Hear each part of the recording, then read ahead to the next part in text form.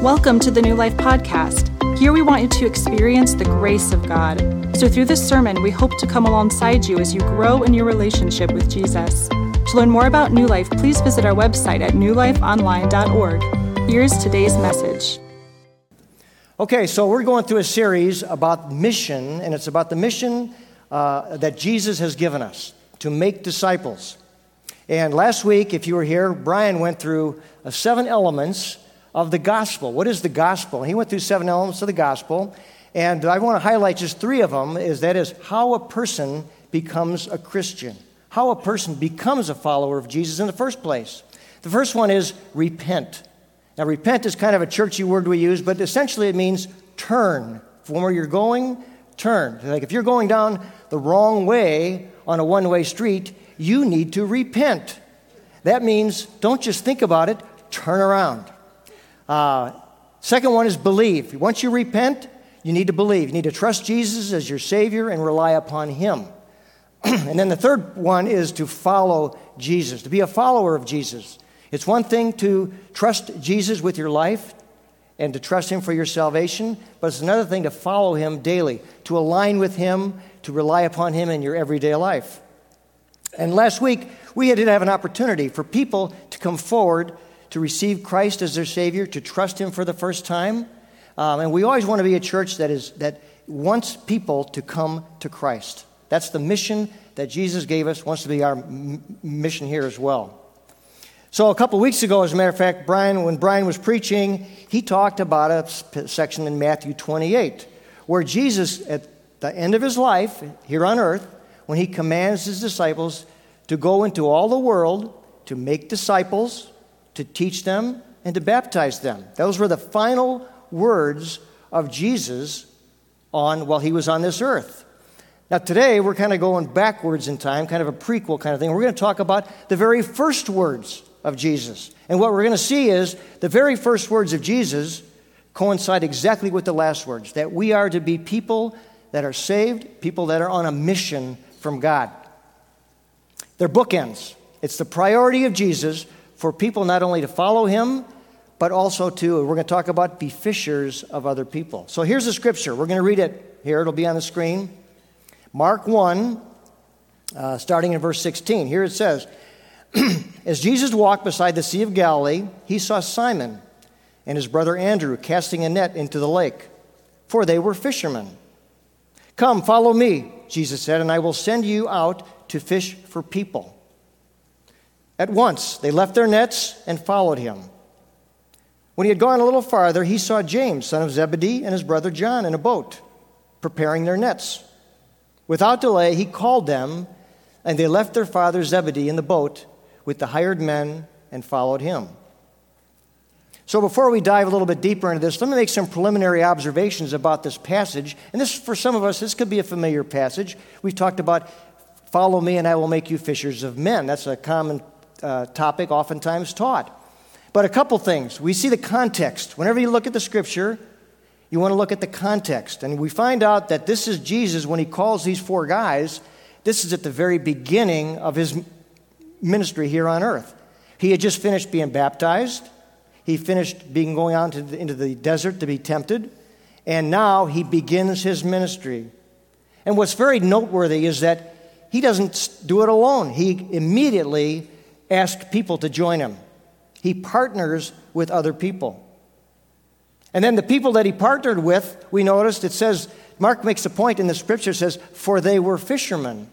He wants to drive home the point that these guys were fishermen. They weren't the theologians of the day. They weren't the church people. They weren't the high and mighty educated people. They were fishermen.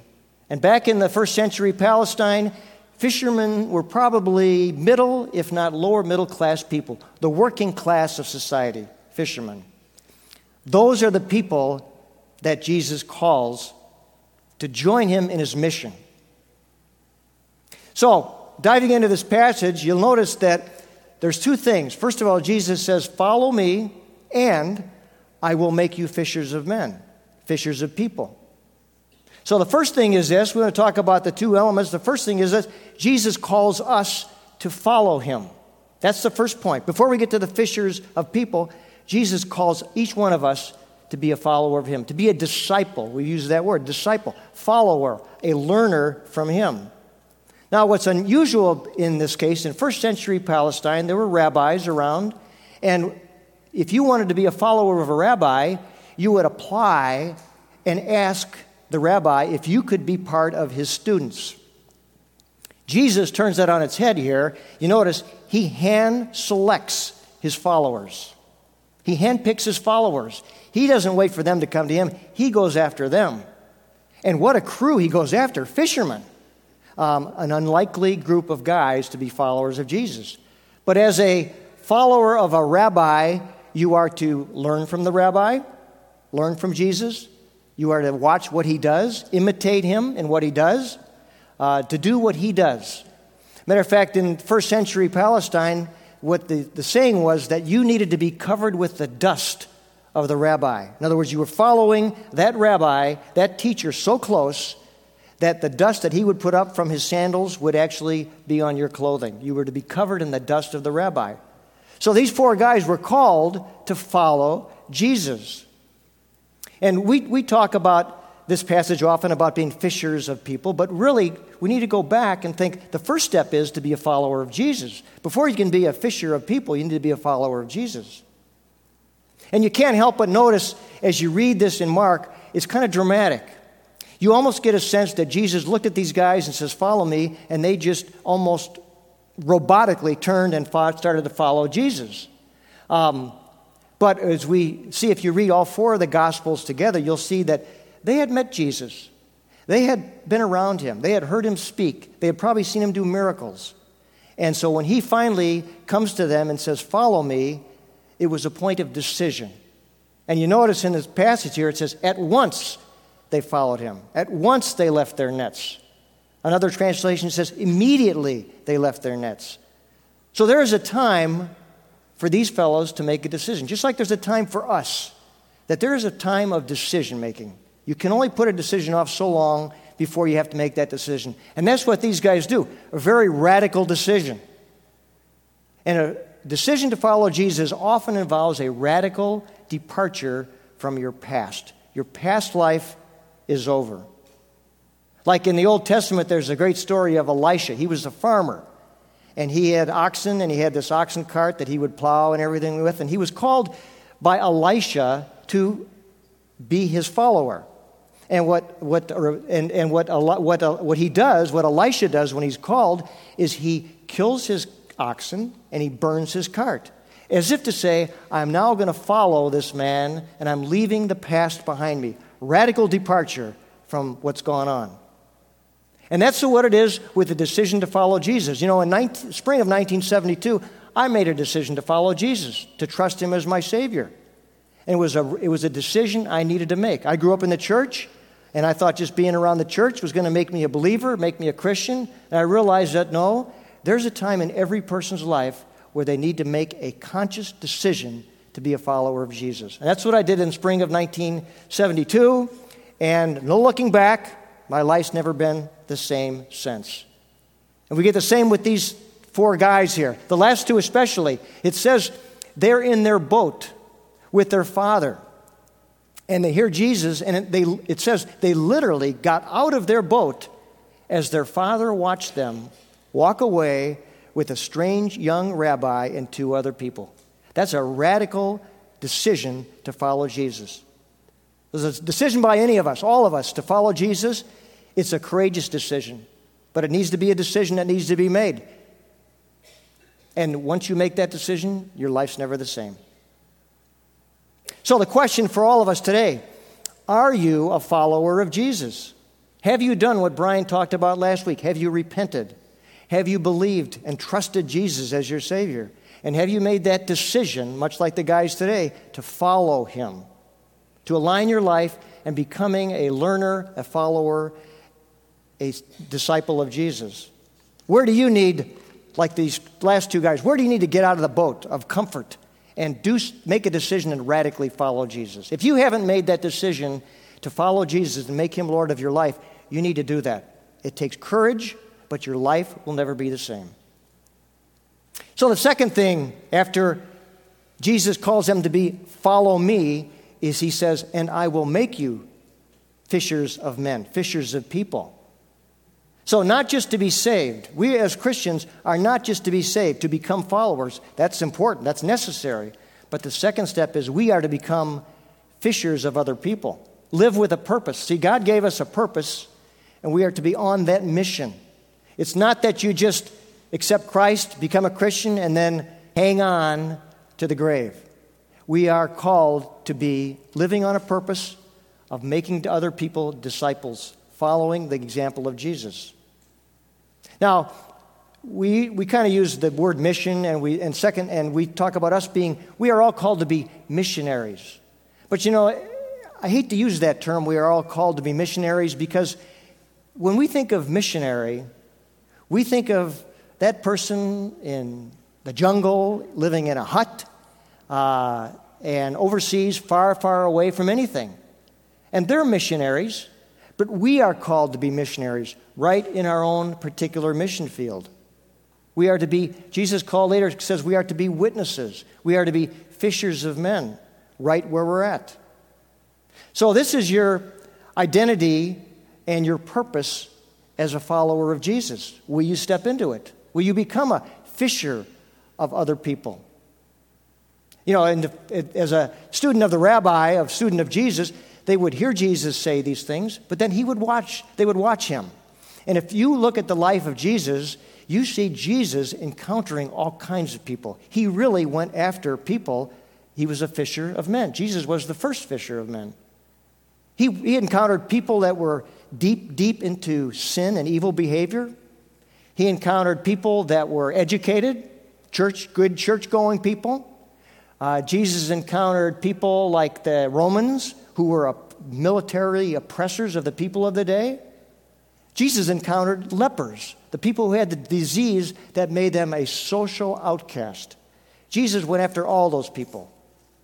He was the original fisher of men. So we are called to be people that live on a mission with a purpose, that purpose being fishers of men. If you're a follower of Jesus, you're called to be on mission, to be a fisher of people. So how do we do that?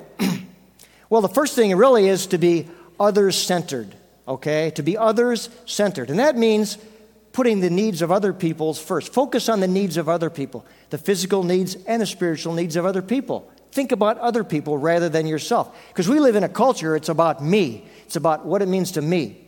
And as we see on the screen, we live in a church culture that is often consumer-oriented or spectator-oriented.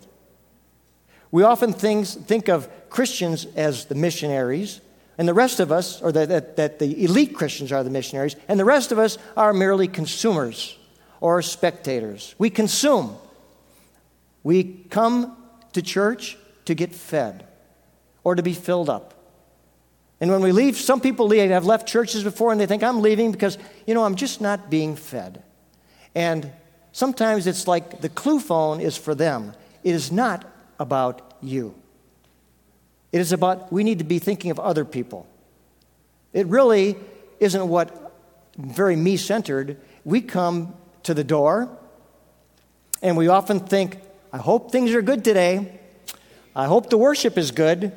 I hope the message is entertaining. I hope the temperature is not too cold or too hot. I hope the music's not too loud. I hope the seats are comfortable. I hope we get done on time because I got plans, we don't want to go too long. And it's all about our comfort. We consume. Give it to me. Feed me. I'm a consumer. The better attitude is when you hit the door is to think, who needs a word of encouragement today? Or what can I do to meet the need of someone else? Or maybe it could be, I'm excited because I get to go in and listen to the music and lift my worship to God. I want to glorify God in the worship rather than, I hope the music's not too loud, or I hope it's one of my favorite songs today. Sometimes we're spectators. We sit, cross our arms, and it's like, this is pretty interesting. This is a good show. My father-in-law used to go to a big church where they had a great production on Sunday morning, and he used to say, put $1 in the plate when it went by, and he said, where can you get this entertainment like this for $1? Because the music was good and the speaker was good, and he was a spectator. And then you leave and it's done.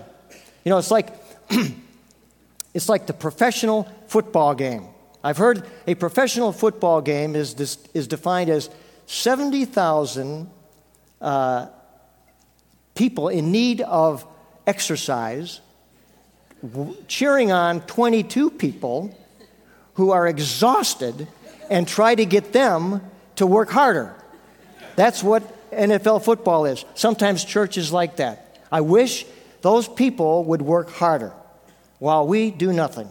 So we are called to be more than consumers, more than mere spectators. Jesus didn't call us to come and just sit and be fed. He called us to follow him and then be on mission, to reach out to others with the good news. That's the message of Jesus. So let's get practical in terms of how do we do this fishers of people thing? What does it look like day in and day out? Being a fisher of people that Jesus says, it's a mandate. It's not like if you'd like to, you could become a fisher of people. It's not an option. The way Jesus says it is, if you follow me, I will make you a fisher of people. It's a mandate. And it is for everyone. Sometimes we think, well, that's for the clergy. That's for the full-time Christian workers. The people that are talented, educated. Not for me. That's what we often think. But then as I mentioned before, step back. Who did Jesus call to be fishers of people? He called ordinary people, fishermen. He didn't recruit his disciples from the religious establishment of the day. He went to the fishermen of the day. And that means they're ordinary people. So that means we're all included because we're all pretty ordinary. Another point is it's not on our own power. Sometimes we worry, I'd like to be a fisher of people, but I can't do this by myself. I don't have the ability, the talent, the resources or whatever. You know, Jesus says in our passage, he says, I will make you fishers of men. I will make you fishers of people. You don't have to do it on your own. God will do it. Elsewhere, you remember a couple weeks ago when Brian was speaking about the Jesus' mandate to go into all the world. Jesus says, and I am with you always, even to the end of the earth. Jesus is with us. He gives us the power, the courage, the boldness to reach people that reach out to other people. So, how do we do this fishing? I've got 4 practical suggestions. The first one is this: meet and engage people where they are. Oftentimes we think, I wish so-and-so would come to church so they could hear the gospel. I wish so-and-so would come to this event. The mandate from Jesus is we're to go where they are. That's what Jesus did. He went where everyone else was. It's kind of like leaving the zone of the known, our comfort zone, to a zone of the unknown. It's a little scary to go and see people where they are. It might mean walking across the street and talking to your neighbor that you've never talked to. It might mean having a block party and inviting people to just get together on your block. Just practical things. The example of Jesus, he went to Samaria and met a woman by a well in Samaria. You know how scandalous that was in the first century Palestine for a Jewish person to go to Samaria? Jesus did that. He didn't wait for the Samaritan woman to come to him. He went where she was at and engaged her in a dialogue and a conversation. What a great example. Or Zacchaeus. Remember the wee little man in the tree? We've known the song perhaps. Jesus is walking down and then there's a guy in the tree because he's a short guy like me. And he's in the tree.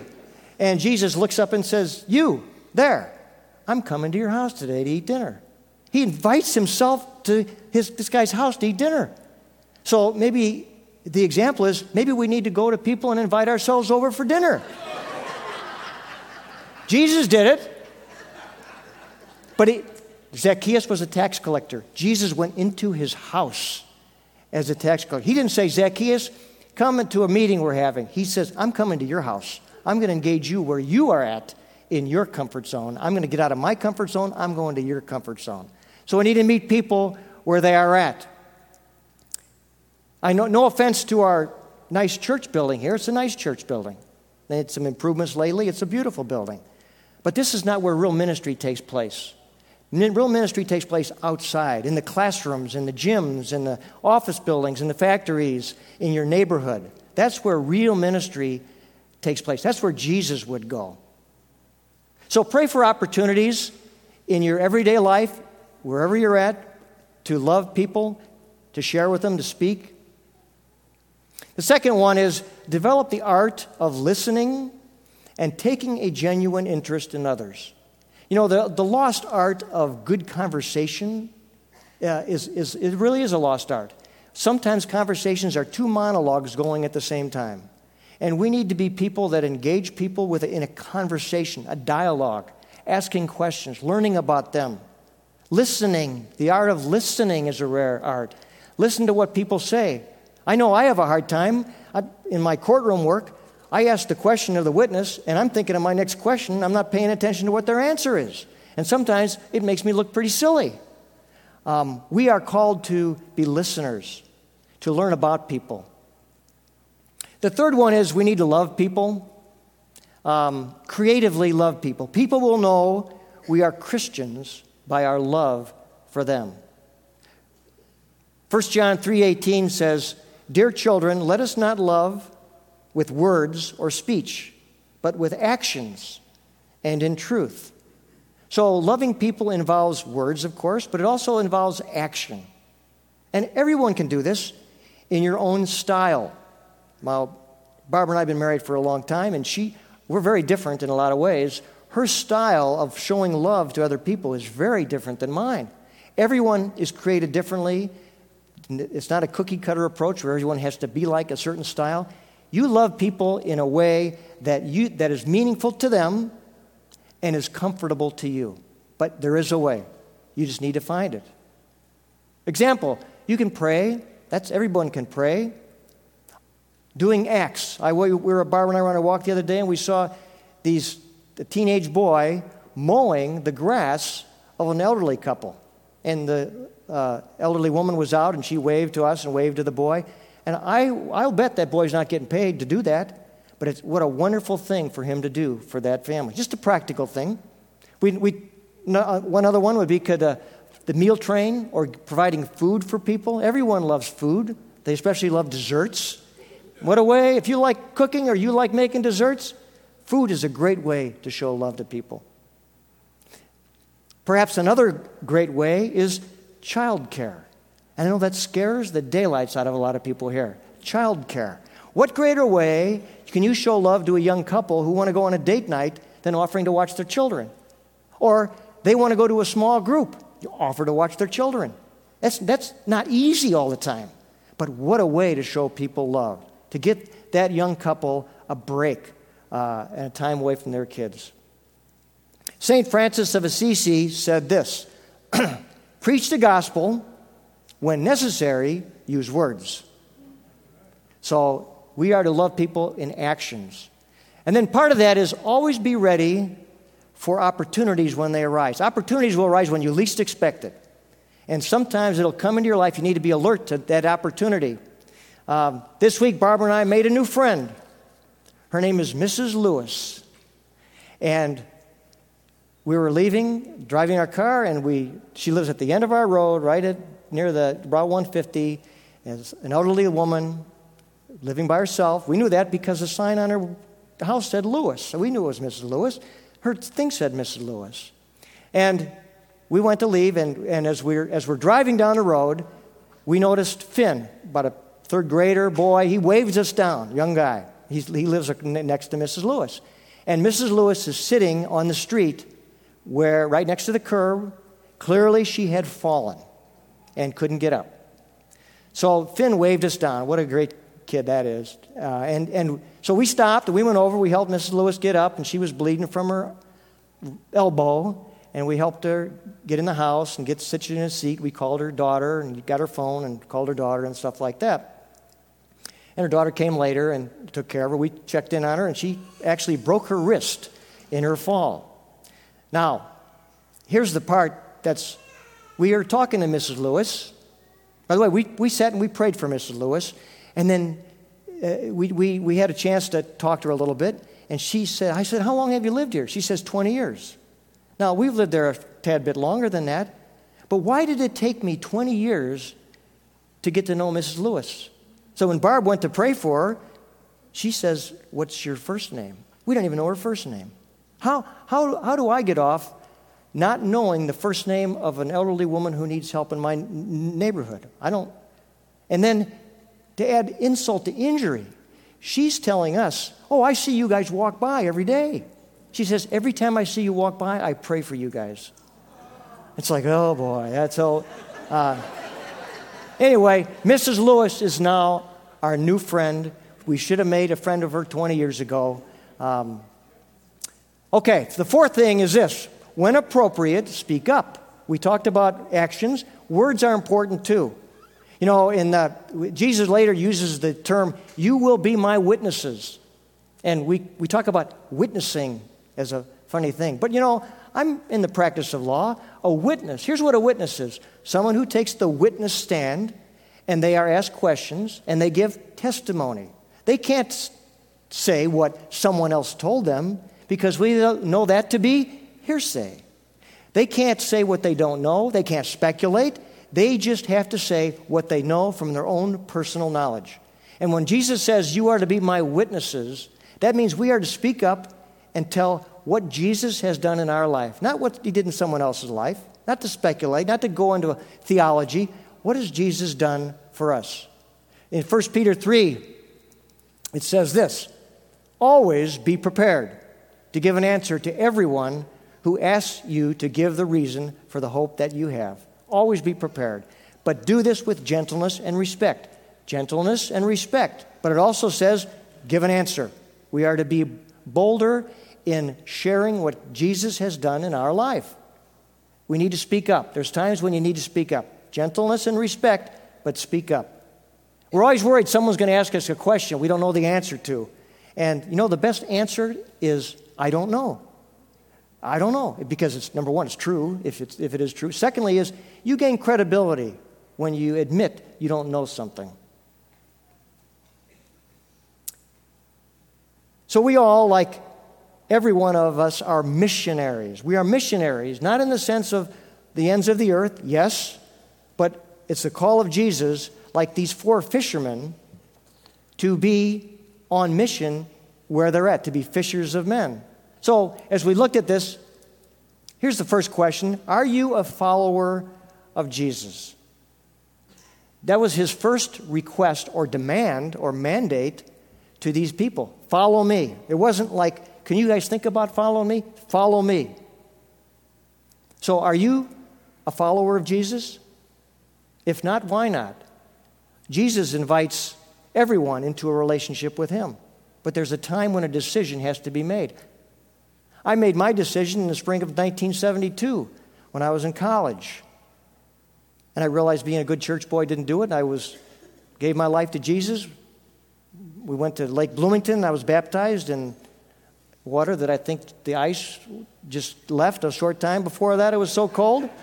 But I gave my life to Jesus, and it's never been the same. So have you made that decision? Have you made that decision that you want to be a follower of Jesus, that you want to trust him with your life? It's a decision everyone needs to make. And by not making that decision, you have made the decision. And then secondly, what are you doing to be a follower of Jesus, to fish for others? Where is your mission field? We all have a different mission field. Like I said, sometimes it's the classroom or the office or the factory or the gym or Dunkin' Donuts, or it could be any place. Every one of us is unique. Could be across the street. Could be across the street, one house down where Mrs. Lewis lived. But it's a clear heartbeat of Jesus that people come into a relationship with him and be able to spend their eternity with him in heaven. He wants to use us. He wants to use those 4 guys. He wants to use us. His call to us is the same as it was to them, to be fishers of men. Jesus was the best at it. We study him. You see words he used. We see methods he used, and then he leaves, and we are to pick up the mantle and do that. So let's get about it. Let's pray. God, thanks so much for the story of these 4 guys and what they did and how courageous they were to give their life, change their life, and be a follower of Jesus. I pray for anyone here today, God, that has not made that decision to be a follower of Jesus, that they would make that decision today and soon. And God, secondly, if we're our followers of Jesus, may we get out of the stands and get in the game and become fishers of people. May we be engaged regularly in seeking out people that are followers of you. Thank you for our time today. I ask that you bless each one of us here as we leave. In Jesus' name, amen.